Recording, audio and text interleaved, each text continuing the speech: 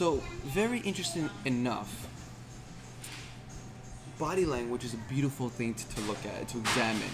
Because a lot of times people won't tell you things. They don't tell you things. But a lot of times you don't need people to tell you things. All you need to do is examine and look at not what their words are saying, but what their body is trying to convey, what they're trying to tell you. So I'm going to throw out there some interesting things that I've seen a lot of times during different conversations in different environments when I'm speaking to certain women or certain men. So the first thing is this, and listen to this, learn it, so that when you're in a conversation next time, try to find this if it matches the same environment or the same conversation, which is this. When you're speaking to someone, and let's say you make someone feel uncomfortable or they feel discomfort and they're trying to back away from you or back away from someone else or from the conversation, I've noticed and I've realized and I've learned this from many big books of body language, like the definitive book of body language says this. When men feel uncomfortable in a conversation, they'll always try to touch their face, their beard, their nose, they'll cover like this, because they do this because they're putting their hand or their arm in front of them because they feel like this is going to protect them. Even though it makes no sense, this cannot protect you from a conversation, but they feel protected when they're like touching their face, it comforts them.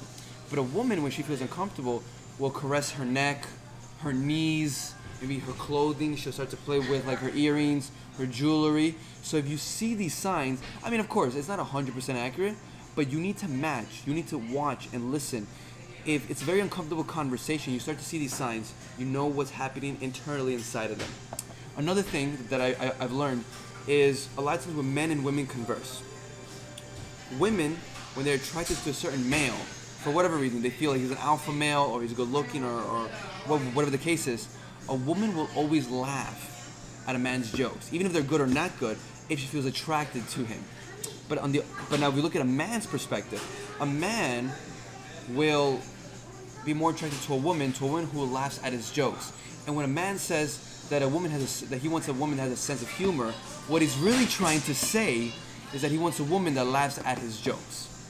It's not 100% accurate, but this is most of the time. So these are just a couple of things I found interesting enough. Now, a lot of times when I've gone to networking events, if you're a woman or a man watching this, you can also observe this. When you go to a networking event and you're saying hi to people, when people go for a hug, some people go for a hug and they stay the hug. Some people just go like this. But a lot of times people, when they hug you, they'll pat you in the back. Right? Now, when this happens, when you hug someone and you feel a couple taps in the back, the person is basically saying, okay, the hug should end now. I feel uncomfortable. Let's stop now. Doesn't matter, even though they have a big smile and they're happy and everything. Internally, this is what they're telling you. The hug is done now. Let's stop embracing and let's get away from this hug. So it's a lot of small details I love to look at and see if you're able to now see, okay, this person just did this with their hands, with their arms, with their neck, they touched this, or they saw this the direction. Guess what? You are on the right path to now knowing how they feel internally.